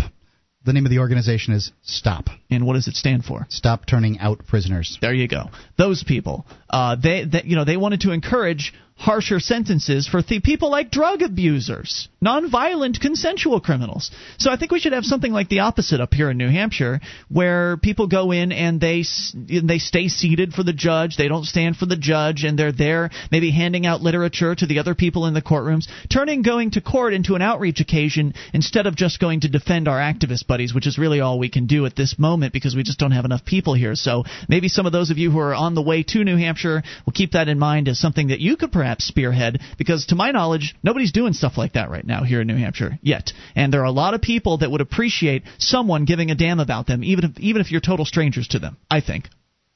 Let's continue. Custodial sexual misconduct. Male guards do extended body searches on female prisoners, which border on groping. Pat search procedures surely do not include fondling of the breasts or other private parts of the body. The guards are constantly performing excessive and unnecessary strip searches on inmates just because they can. This, to me, is custodial sexual misconduct in any book you look in. An investigation of current and past female inmates would happily attest to this in a court of law, as with all the infractions listed here, or just look at documented U.S. District Court cases. Public and inmate safety. Laundry duty is performed by inmates. They're not given detergent to wash clothes. They only get baking soda, which is not sufficient to address the concerns spread of disease. Above, since all undergarments are shared with each inmate, yes, this week's panties may be the ones Sally wore last week. Sally, who has hepatitis, and you must wear them or you're punished and can do nothing about it. If you try or you refuse, you are reprimanded and locked up in solitary for days at a time. Again, equal protection and cruel and unusual punishment come to mind here. Public and inmate safety. Sleeping areas and mattresses, again, are never washed and are shared among all incoming and current inmates. This would account for the high amount of staph infections and parasites at the facility, which, of course, are left untreated. Yeah, prisons are festering disease holes. I mean, and some of them are certainly better than others, but yeah, it's not good. The thing that's most dangerous to you in life are these other human beings that carry around all the diseases that you can get, and then you put them in close proximity like they do in prisons and jails. Well, one of the things they do to supposedly keep bacteria and virus to a minimum is keep the jail cold, and that's the next issue. The jail temperature is a constant 58 degrees, and I'm not sure if you've ever known anyone with muscular or fibroid diseases or even arthritis. This temperature can be very, very painful with someone with severe fibroid diseases, especially when you're sleeping on a steel slab with little more than a sleeping bag as padding.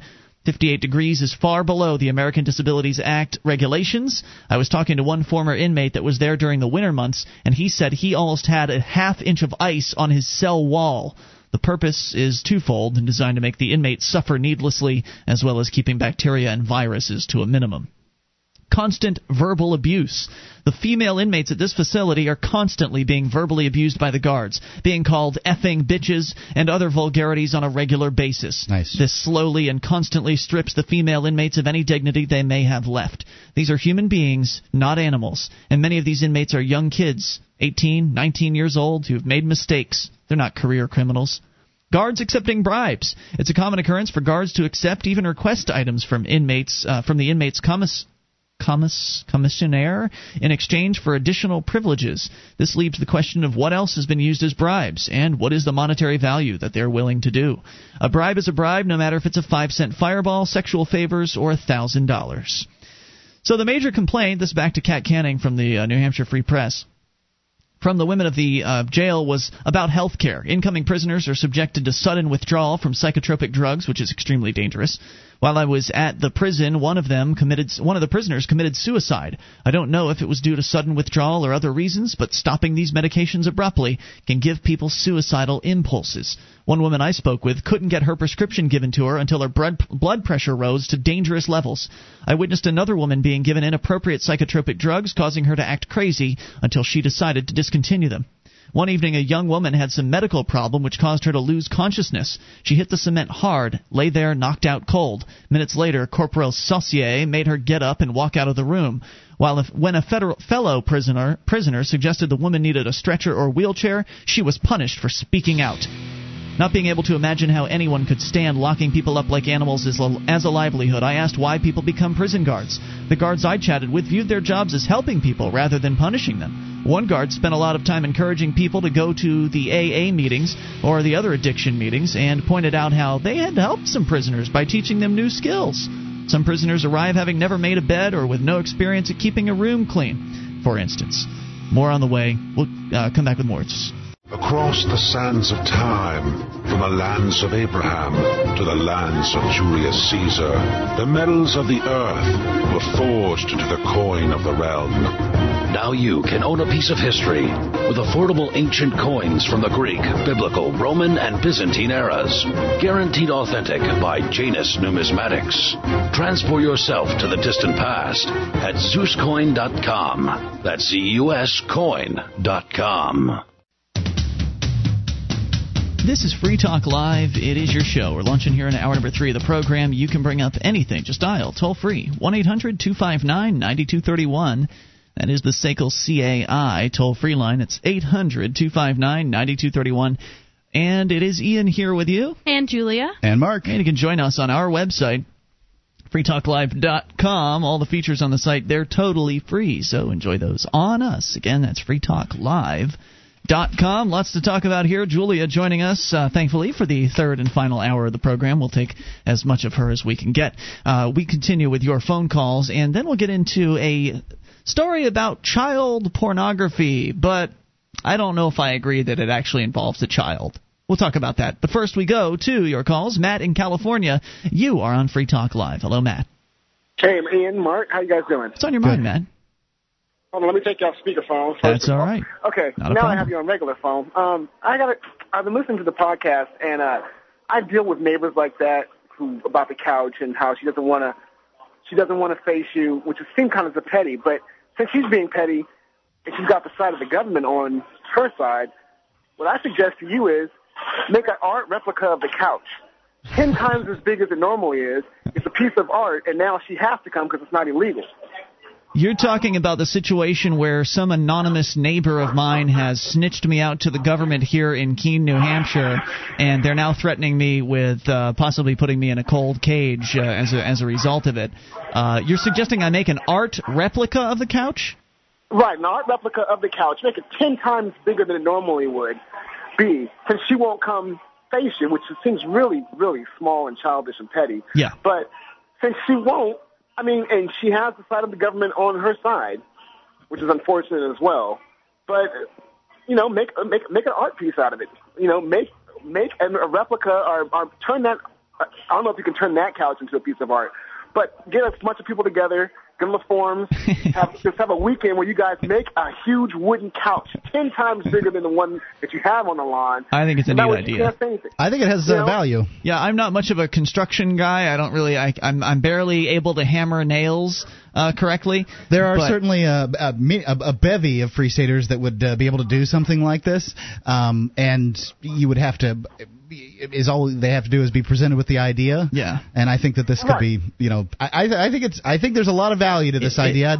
I don't know if I might have to mull it over a couple of days to decide whether it's the best. I'd kind of like to see the laws, whether or not art would be allowed at that point. I'm pretty sure that they would get you for that too. You think so? I think so. I don't think they can, and it's art. You can put art on your lawn. Most zoning, because I have an ex-girlfriend who works in the zoning board for one of the cities here in California, and art is one of those things that it really isn't regulated because there's a freedom. It falls within the freedom of speech kind of thing. So I do believe that you can, and even that, put a sign on the piece of art saying, if you'd like this piece of art removed, please come see me at my house. My name is Mark. My name is Ian, and I live at this address, and my phone number is this. If you want this piece removed, please call me. You can sell the piece of art to her at the cost that the county or town is charging you for whatever this nonsense is. I think there's value. I don't know. Signage, I know you're going to get in trouble for if they want to get after you on signage, because signage is something that's well regulated in zoning. And I had thought about the same thing. Essentially, a threat out there, a ultimatum for whomever the miscreant is. I think it's a fine idea, but at the same time, it's not my yard; it's my neighbor's yard, and the backyard is you could just move it over a little. That way, you'd have enough room for it. Yeah, but then it wouldn't be visible. That whole yard is my neighbor's, basically. They utilize it. It's their yard. So I wouldn't want to put something in their yard that they didn't want, first and foremost. But I think it's a fine idea, and in another situation it might work really, really well. And I thank you for the call tonight. Appreciate hearing from you at 800-259-9231. It's not my yard. It's theirs. They rent the house, so they get to put what they want out there. And secondly, I don't really like the idea of having a couch in the yard, so I don't know if I'd like the idea of having the art in the yard either. I'm pretty sure that they would find some way to get you for that. I'm sure they could. I'm sure that there's some law that is not written. It's very vague. Yeah, exactly, because they do that all the time, so I'm sure there's some law that it can fall under. Someone had actually originally suggested just calling it art, saying, "Hey, that's not a couch; it's it's a sculpture or art or something like that." And again, that's not my interest. It's not my interest to keep the couch there. What I'm interested in, and I've actually talked about this in detail a couple nights ago on Free Minds TV, and I think the episode of that just hit the internet tonight on the Free Keen channel over at YouTube. It should show up later at freekeen.com if it's not already there. But Free Minds TV very graciously had me on for their entire program. We talked about civil disobedience and non-cooperation in general, and what I pointed out, what I want to make clear, and what I will make clear to the government people, I'm going to make them another offer, I think, is that I have no problem getting rid of this couch. I have no problem. What I have a problem with is being threatened. That's what I have a problem with. I don't think that's a very adult way to go about doing things. I think it's a very childish way to do things. It's a very bullying sort of way to do things. If you want to get your neighbors to do something that you want them to do, you need to learn how to persuade. You need to learn how to go and approach them and talk to them like they're an adult and treat them like they're an adult so they feel like they're being respected like an adult would be respected, and then maybe they'll actually listen to what it is that you have to say, whatever it is the complaint is that you have about their property. Now, look, I'm all for property rights, and I understand that it is my property and that I should be able to put whatever I want on it. I was sitting having lunch with the couch enforcer, Carl Patton, the other day. Actually, he was a jerk, actually, when I was dealing with him. You mean as far as the working at Panera? Yes. So I didn't even know it was him, and I thought, gosh, this guy's a real jerk. He tried to cut in line, right? Yeah, like 5 people. Well, anyway, so I was having lunch or breakfast with Carl Patton, and he was telling me about some guy that was living out in Peterborough, New Hampshire, and he'd decided to put washing machines and old stoves and everything that he could possibly scavenge in his front lawn, basically. And he said, "So are you telling me that if this guy was living down the street from you, that you'd be okay with it?" And I said, well, I mean, I might find it tacky, but one of the reasons why I don't live in a deed-restricted neighborhood is because I don't care what my neighbors do. Go ahead and put a damn stove out in your front lawn. It's your lawn. You can do whatever you want with it. So, yeah, it wouldn't bother me at all. So I'm all in favor of property rights. And if you want to have 5 couches out in your lawn, have yourself a couch party, that's your business. And if I want to avoid that sort of behavior, I will go and contract with my neighbors in a deed-restricted community where we can all fight with one another over how high our bushes should be and what colors the houses are allowed to be and that nonsense. But I'm not interested in that.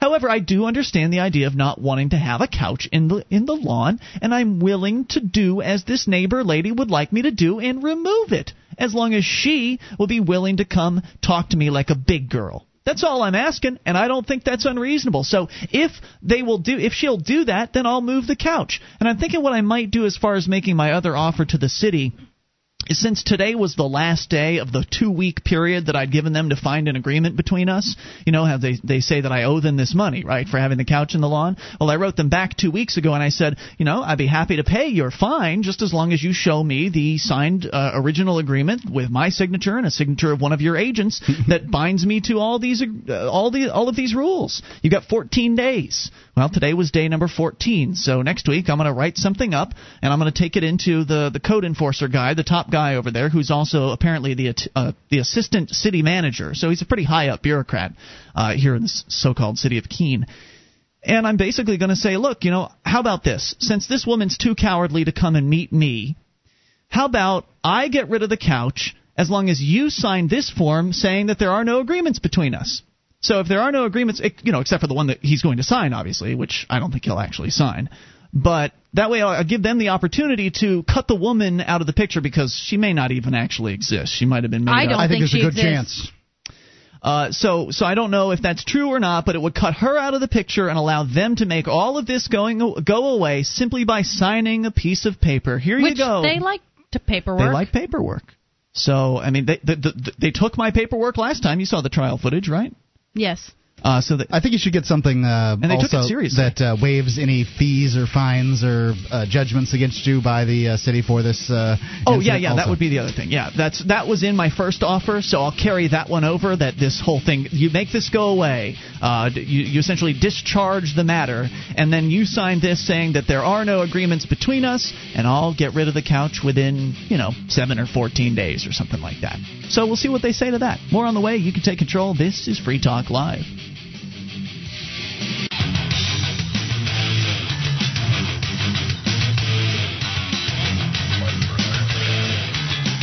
This is Free Talk Live. Bring up anything. Just dial toll-free 800-259-9231, the SACL CAI toll-free line. It's Ian here with you. And Julia. And Mark. You can join us on our website at freetalklive.com. All the features are free. We've got archives. So if you missed a moment of the show, just click download. They're yours. Free. Going back an entire year. Right there on the front page of the site. Head over to freetalklive.com and enjoy. The Institute for Humane Studies has internships for the summer, early summer, spring, and fall in production, print and broadcast, public policy. You can find out more about these. Each of these have a stipend. They give you a couple of grand to take care of expenses. They have housing and travel allowance, some tuitions to different career development workshops, that kind of thing, some books. Check it out at libertarianinternships.com and find out more. As we go to your phone calls, coming to Dennis in New Hampshire on the amp line. Hello, Dennis. Hello, folks. What's on your mind tonight? So I've got, I guess, a little bit of a dilemma. I'm going to ask for recommendations from the group. Okay. So I thought we were in a really awesome position here with the state representative elections in New Hampshire. We have a lot of great people running. We got rid of straight ticket voting, so a lot is going to depend on kind of what information people get between now and Election Day. It's kind of really going to change the formula here. Okay. And so the Liberty Alliance had taken the time, right? We've been watching how these people vote, so we've got the dirt. We've got all the ammunition. We know who's been naughty, who's been nice, who's done stuff that they think no one will remember, right? Yeah. You guys over at the New Hampshire Liberty Alliance have done an amazing job. You've got so much you've got so many volunteers that you can really do some incredible stuff that's just not going on anywhere else, like keep an eye on these politicians and, in fact, even give them a score. You give them a report card every single year on how liberty-oriented they are. And so what's this have to do with the election?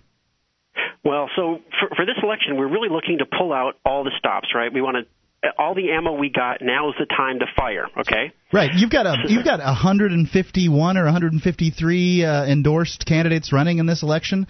I mean, a tremendous amount. Exactly. So here's what we did. We know which districts are the critical ones where the pro-liberty people have a real decent shot, and there's more than one of them, okay? So we put up some voting guides. We put these things together. We're in the process of putting together, and they're awesome. I mean, they're awesome. We have a nice little picture of exactly what the ballot's going to look like with a nice big, bold-faced check here for the people to vote for. Okay. And then we've got the good, the bad, and the ugly on these people, the good ones and the bad ones, like this person missed more than half of the votes over the last 2 years, or this one voted for an income tax, or this one voted literally, we could quote the thing. It says, believes that the government knows better than parents how best to raise their children. Boom, boom, boom. We can, we've got these all listed out, right? So it's damning. The people who are here who are bad, their neighbors are going to know, oh, my God, you voted what? Violated your oath to the Constitution, voted against allowing New Hampshire residents to make formal complaints against the government? That's good. It's an important time to remind people of those things because, like you say, and as we've observed over the years on Free Talk Live, people forget. They just don't. They didn't pay attention in the first place, right, and they forget, over time. It's amazing. This is a good time to put this stuff in front of people. So where's the dilemma? Well, okay, so here's the problem.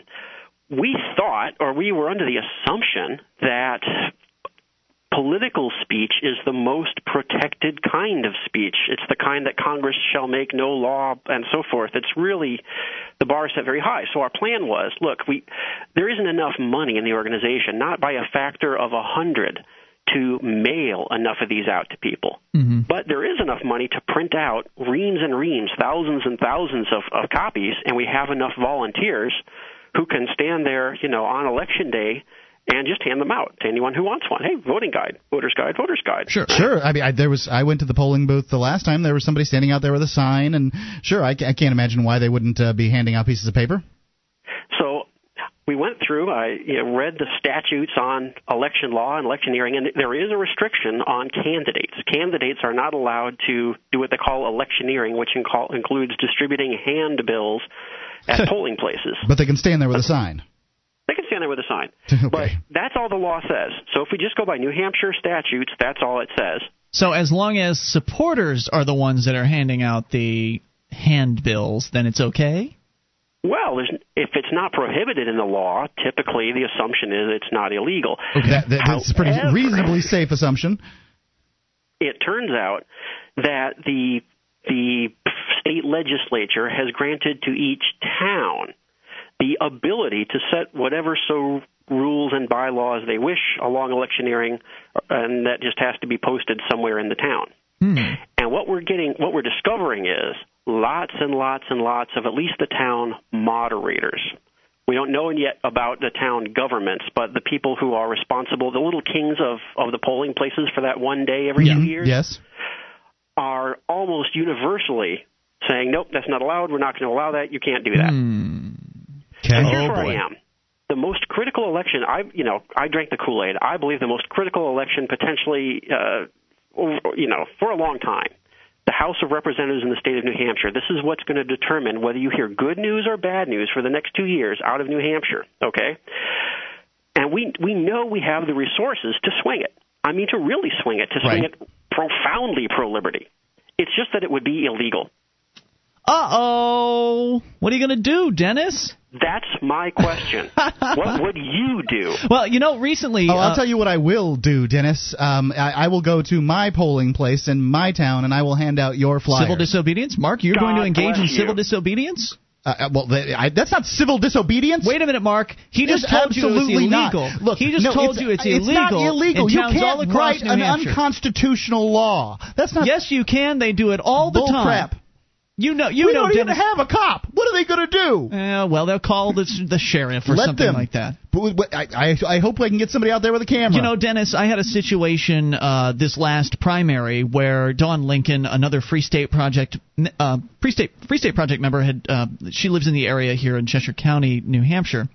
And she was running for, state rep in the primary, and she'd asked, she didn't ask. I approached her and offered my assistance because she came out and she held a sign for Julia back when Julia was running for city council, and so figured, well, that's fair. Let's let her know that we're more than happy to help. So even though I am I have quite a bit of distaste in my mouth for politics, I'm still willing to help out here and there when I feel like I can. And in this instance, I felt like I could and should. And so I went to this one polling location in where the hell was it? Surrey, I guess.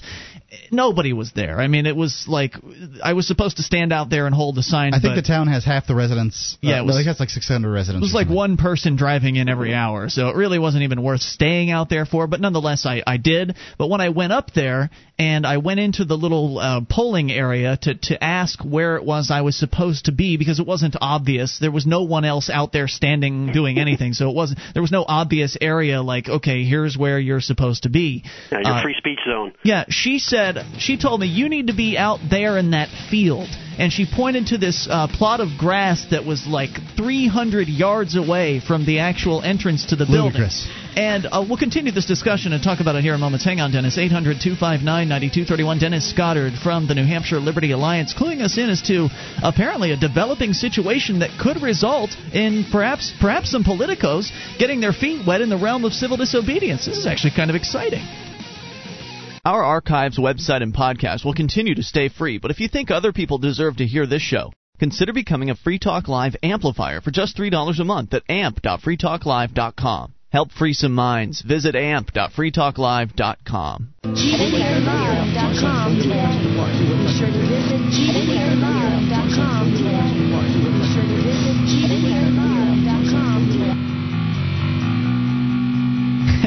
Sorry about that.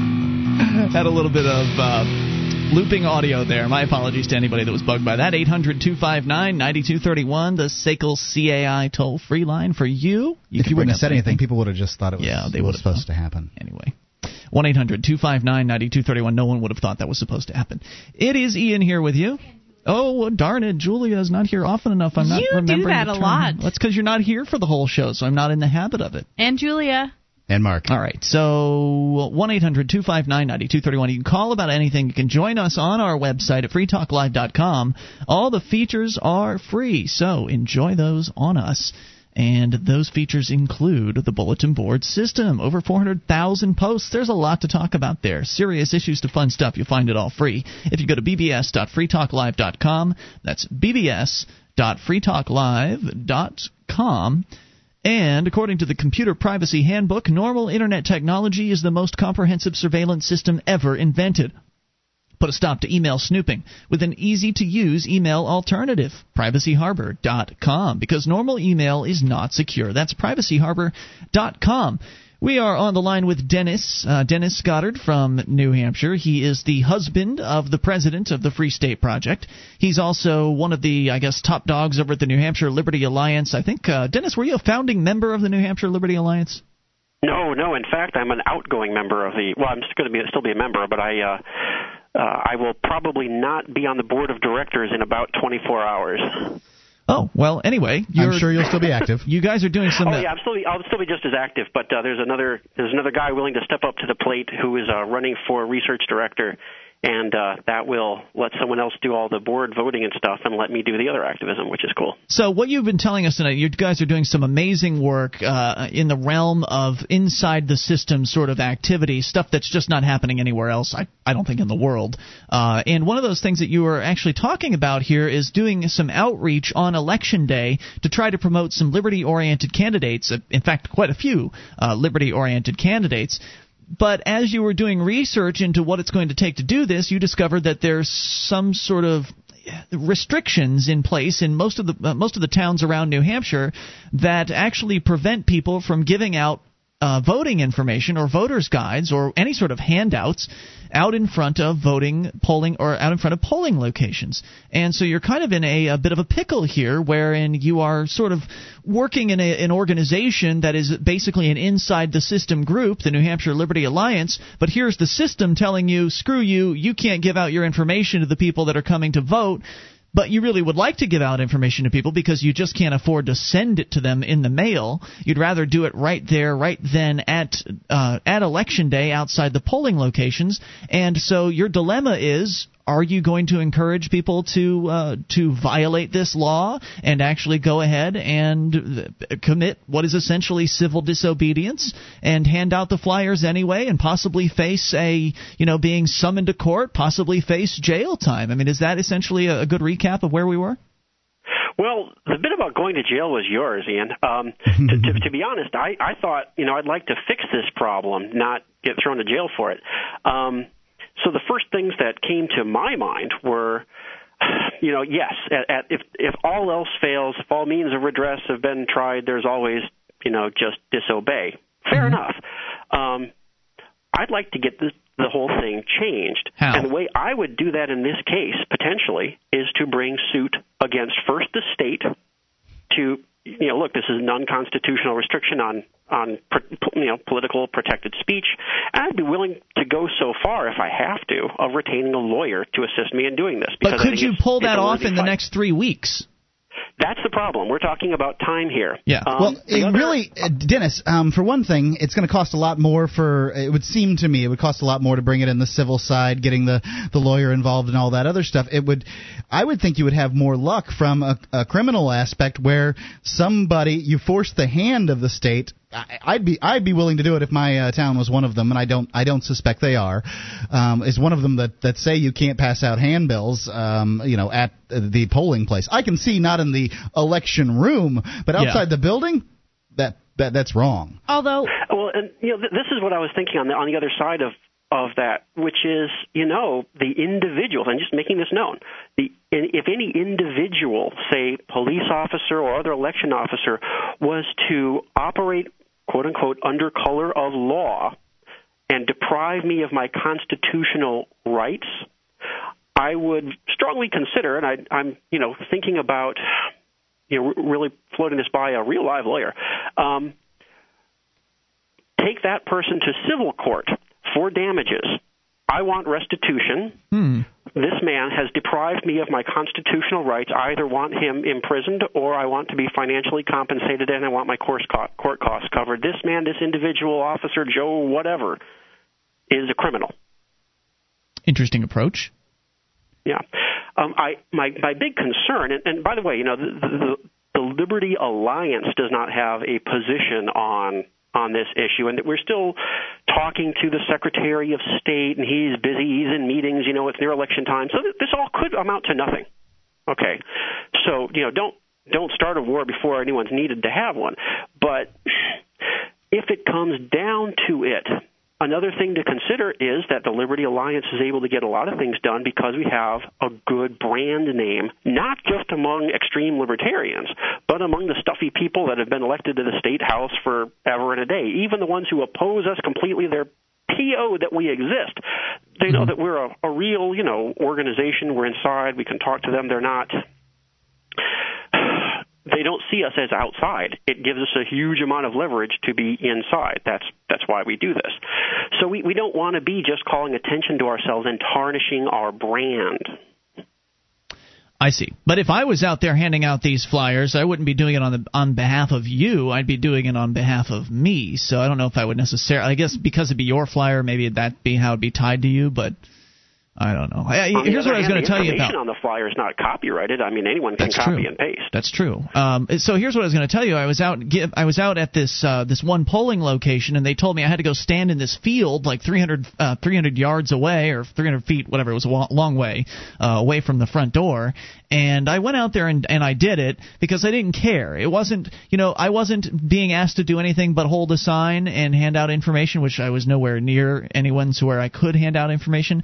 But it wasn't my campaign. It wasn't my deal. I was just kind of helping someone, so I didn't want to cause a stir. And I could have caused a stir. I could have just, not asked permission and just went up right next, near in the vicinity of the front door and just held something there and started handing stuff out until someone said something. And then I could have, who knows what I would have done after that. But I didn't feel like it was my place in that particular instance to do something like that because I didn't have prior approval from the candidate, and it wasn't my campaign. And so, but in a case like this, if you guys are going to encourage something like that, I could possibly see getting involved in that, even though it is still sort of a political issue, and I'd still a little distasteful. Why you have an aversion to getting liberty-minded people elected to state government? Would you want to see people actually go ahead and push it to see if they arrested them, or would you want them to back down? Certainly not if the Liberty Alliance name is on things. I think getting arrested is just not going to help the organization.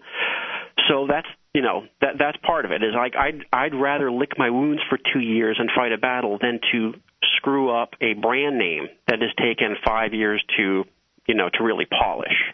I see. But that said, the information is out there. So how does you're really going to have to put some plan together, Dennis? Is if a movement has to have a head to some extent, and I'm not going to go out there if I haven't been given, told that the NHLA is going to back me up. Well, on the other hand, I'm not going to be on the board of directors in another probably 24 hours. So at that point, I can do whatever I want with this information and, not have an NHLA name on it. Let's do it. Well, we'll find out what happens and let us know, okay, Dennis? Hey, I got one quick question for you, a question/observation. You know that if you go and burn an American flag pretty much in front of a courthouse, whatever, you're not likely to get arrested, right? Yeah. It's pretty well known that's like one of those protected speech things. I don't know.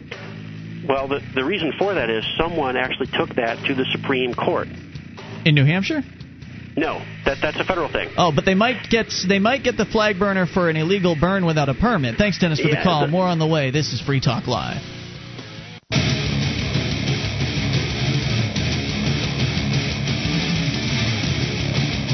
This is Free Talk Live. You can bring up anything. Even in these remaining moments, we'll try to sneak you in. 1-800-259-9231. That's the SACL CAI toll-free line. And it's Ian here with you. And Julia. And Mark. And you can join us on our website at freetalklive.com. All the features on the site, they're free, so enjoy those. And if you like the show, want to help support Free Talk Live, we need your vote. Please go to vote.freetalklive.com. Cast your vote in the monthly voting contest over at podcastalley.com. When we are number one, are we currently number one, Mark? I know we are. It's been close. It's been a tough contest so far this month. When we're number one, that means more people will come across the show and be exposed to the ideas of freedom and liberty. So if that's valuable to you, and if you're listening to the show, it probably is, please go to vote.freetalklive.com. It doesn't matter if you're a radio listener, you can still vote for us as long as you have an internet connection and an email address. And the email is only used for verification purposes. It is not sold or spammed. It's just to prove you're a real person. So please go to vote.freetalklive.com. It takes you less than a minute, and it makes a big difference for us. Again, vote.freetalklive.com. We go to Jeremy in Montana. You're on Free Talk Live. Hello, Jeremy. Hey, guys. I wanted to talk about cloning marijuana. Cloning it? Okay. I was wondering, so each time you clone one plant, it makes a stronger plant, right? Weaker. Is that true? I thought it was weaker. Well, that's why you keep the mom. So if you take a strain from a really strong plant and then clone it with another really strong plant and turn it into a really beautiful plant that makes everybody feel good, what's wrong with that? Hey, man, I'm all in favor of feeling good. So, whatever happened with... Huh? Sorry, I was busy. What? Whatever happened with your couch? It's still there. It's still moldering on the lawn. Yeah, it's still sitting there. They're gonna, take me. They want me to go to their trial on the 29th, and which I didn't consent to, and they just seem to be forcing me into. And they are going to try to have me have this trial, which apparently doesn't involve a jury, nor does it involve me being able to face my accusers. So I don't know if it really qualifies as a trial, but that's what they're calling it. And so they're probably going to try to railroad me into that, probably going to try to, threaten me with a fine, which I'm not going to pay, which may result in them throwing me into a cage. I'm hoping to head it all off at the pass by going and making an offer to them that they will hopefully accept, because it'll just make it all go away. I mean, they don't really want to be seen as the town that threw somebody in a cage because he had a couch in his lawn, right? I hope they don't want to be seen that way. Yeah, I think they should just leave the couch alone and let people sleep on it and party around there when they want to. I agree. Nobody with wants you, to get Jeremy. anywhere near that disgusting thing. Thanks for the call tonight. Appreciate hearing from you. 800-259-9231. Julia, what do you think about the moldering piece of garbage in the lawn? Well, what I really like about the moldering piece of garbage in the lawn is that it's been here for 2 years and I've never seen it. Never. Oh, you've seen it. Don't be silly. Well, I've seen it since this has come up. Okay. But I had no idea that there was a couch in the lawn. Prior and to you it. really can't see it. That much is a very true point. I went looking for it. Manuel Laura came to town, and he wanted to see the legendary piece of garbage that Ian has on his lawn. And I went back there, and I knew I knew where the backyard was. I figured I could find a couch. I walked past it within, and it's 6 right feet. Next to the sidewalk. It's right next to the sidewalk. I just walked right past it. It's between two trees, and it's the color Shrubs, of yeah. grass. I mean, it looks like a bush. So your answer to the question is you didn't even know it was there? No. You don't care. But now that you know it's there, how do you feel? I don't care. You can't even see it. You don't feel trashy? No, it's not even on our side of the house. We got a nicer house than any of my other friends. I don't know. I've never had anybody. I don't think anybody thinks we're trashy. Apparently, the lady down the street who is too scared to come talk to me. She doesn't exist at all, please. Yeah. She doesn't exist. Well, then they're lying to me, which wouldn't surprise me because that's what government people do best, right? Lie and threaten. All right. 800-259-9231. Mark, you've got a story for us. Child porn. But is it a child? Well, I guess some people could debate that. I would say no way in hell. Well, it had to happen, and we've predicted it on this show. This hasn't happened before? I don't think like it has. I remember a situation where a boy and a girl took pictures sort of each other. Yes, and got in trouble for child porn. But however, in Newark, Ohio, a 15-year-old girl has been arrested by police on charges of child pornography. Both the girl and her victim have not been identified because they're the same person. Yes, police arrested the girl for sexually exploiting herself because she took a nude photograph of herself. She has been charged with the illegal use of a minor in nudity-oriented material and possession of criminal tools. Illegal use of a minor in nudity-oriented material. Dude, I have so many pictures of myself naked from like age 16. Is that illegal? Wait, you have them here? Yeah. Oh. Well, I don't know if you should have revealed that on the radio. We could have a SWAT team kicking in our door here in moments. Well, you can't tell what picture I am what age I am in the pictures. I don't think that matters. I don't think that matters. They're digital. How do they determine that anyway? I mean, if they find she must still be 15. She is. So I'm 23. If you pull up naked pictures of me and SWAT team says, "How old are you in these pictures?" I'm 18. Are you really going to prove I was 15? Well, that's what I want to know is how do they know? I mean, if you're not dealing with somebody who is currently 15, and let's just say that... You must not be able to unless it's one of those old pictures that has a date on it. This is really the question. How can you arrest a 15-year-old for pictures of themselves for using the illegal use of a minor in nudity-oriented material? She's corrupting herself, Mark. Right? It doesn't make any sense. What really bothers me about this is... Like, when I was taking the pictures or having them taken of me or, I mean, either way, I never thought to myself, like, ooh, this is illegal, this is dangerous or bad. Yeah, I had no idea. So if something would have happened to me and I would have gotten in trouble for that, I would have been just, like, caught off guard. Huh. Well, what I was curious about is when they come across somebody with a bunch of these pictures, not the young lady that took them, but somebody, the end consumer, of the pictures, and you're dealing with somebody who is very petite, for instance, a young lady that maybe she is really 18, but maybe she doesn't have the body of an 18-year-old, for instance, like a barely legal sort of situation. Without a legitimate, in the porn industry, they have to have records. So when a porn video is published or pictures are put on a porn website, they have to have records in order for some government bureaucrat to go comb through to prove that the young lady in question was indeed 18 at the time of the photographs. But if what you're dealing with is essentially an amateur photo, which is what we're talking about here, is it just that if the cop thinks that it's an underage person, that therefore it's child pornography? How is that ever proven? Well, the thing is that most people are going to plea bargain out. This is going to be, in most cases, this is going to be wrapped in with a bunch of other charges, and they're going to plea out, and they're going to end up as a sex offender, and they're never have gone to trial for it. And that's what's wrong about this whole system. If you're going to charge somebody with child pornography, you need to try them for child pornography. It says the teen denied the charges. I'm looking at the same article you are. Do you know what's going to happen here, Mark? Well, I assume she's going to take it to court. Hope so. Apparently, the pictures, the alleged pictures, were taken on a phone camera. This girl would be in prison, forced to register as a sex offender. That's sick. It's stupid. It's just dumb, and it doesn't make any sense at all. The girl in question sent the photo to the phone of a few friends, and prosecutors are now considering arresting the other teens for receiving child pornography. So, I mean, this is so crazy. I've got this quote from... What if they didn't want it? What if I could send you an email right now maybe that you don't want to look at. Yeah, You're absolutely. a recipient of that email. You could text me on my phone with a picture that I don't need to see. Here, I'm looking at ABC News version of this story, Mark, and they got a quote from the prosecutor in the area. Here's what he says. There's a totally false perception among juveniles that there's no risk to this. That picture, once taken and sent, gives anyone who receives it the ability to do anything with it forever.